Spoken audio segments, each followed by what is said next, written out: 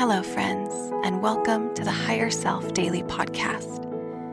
Consider this a rest stop along the winding, often challenging path of being both a human being and a spiritual being. A place to rest your mind and heart and feel not alone in the process of remembering who you came here to be. I'm Karina Davey, and together we'll explore awakening, healing, mindful, embodied living, and so much more. Thank you for being here in your full humanness and your bright inner light. Welcome to Higher Self.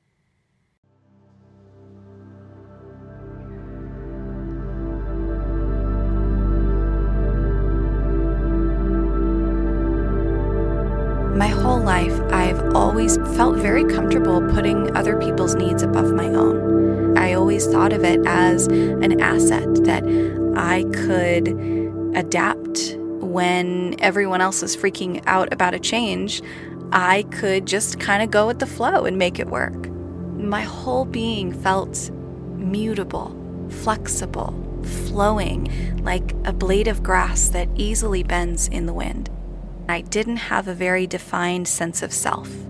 Like everything about me is this kind of like permeable, changeable, open channel of a human. And I prided myself on that. So I really leaned into that identity for my entire life. And then in my mid-20s, I experienced a quarter-life crisis.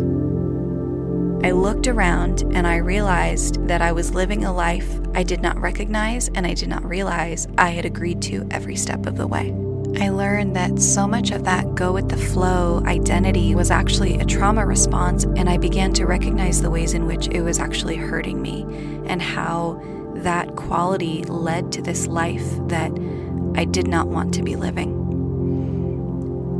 Through this time, I began to uncover my true self. And as she emerged, everything that wasn't in alignment had to go. I got a divorce. I went back to work after being a stay-at-home mom for 2 years. I radically changed everything in my life. My son was truly the only thing in my life that I wanted to stay there, that made sense to me. During that time, I made 2 vows to myself. Number 1, I would no longer ignore my intuition. And 2, I would never settle ever again.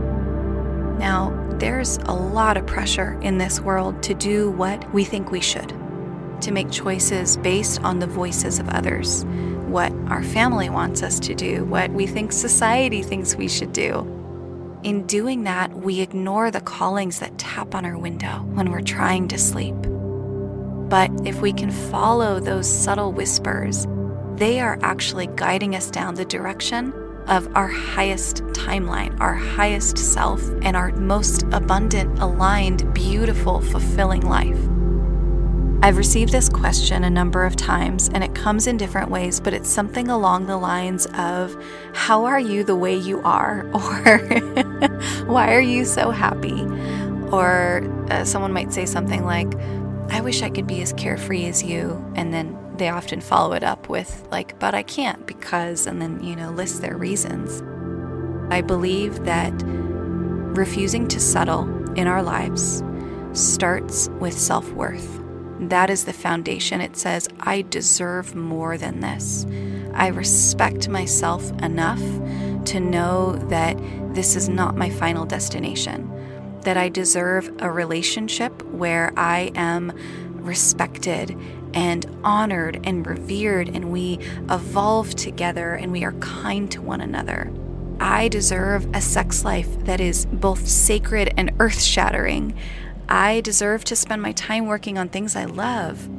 I deserve to put food in my body that actually serves me and to not ask my body to build new cells with crap. I deserve friendships that inspire us and make us both better people. I deserve a life that is rich and juicy and expansive and exploding with joy and learning and growing. You deserve that. All of the things you dream of, that you want, you deserve that. And when you are making choices, you might make a choice that says, this is what works right now, or this is the stepping stone I need to get on so that I can go where I really plan to go, where I really know I deserve to get to. In my mind, not settling doesn't mean that we never make compromises or that every single part of our life is perfect. It means that we hold that high vision for ourselves and our lives, and we believe that we are worthy of that dream coming true. That we can be proud of our parenting and our boundaries and how we show up in relationships and the people that we surround ourselves with. Because the truth is, that voice never goes away. The voice that says, I'm meant for something great, is a voice that is true.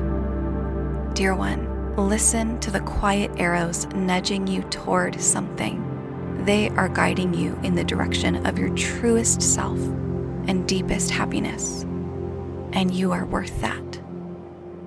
You deserve the life you dream of.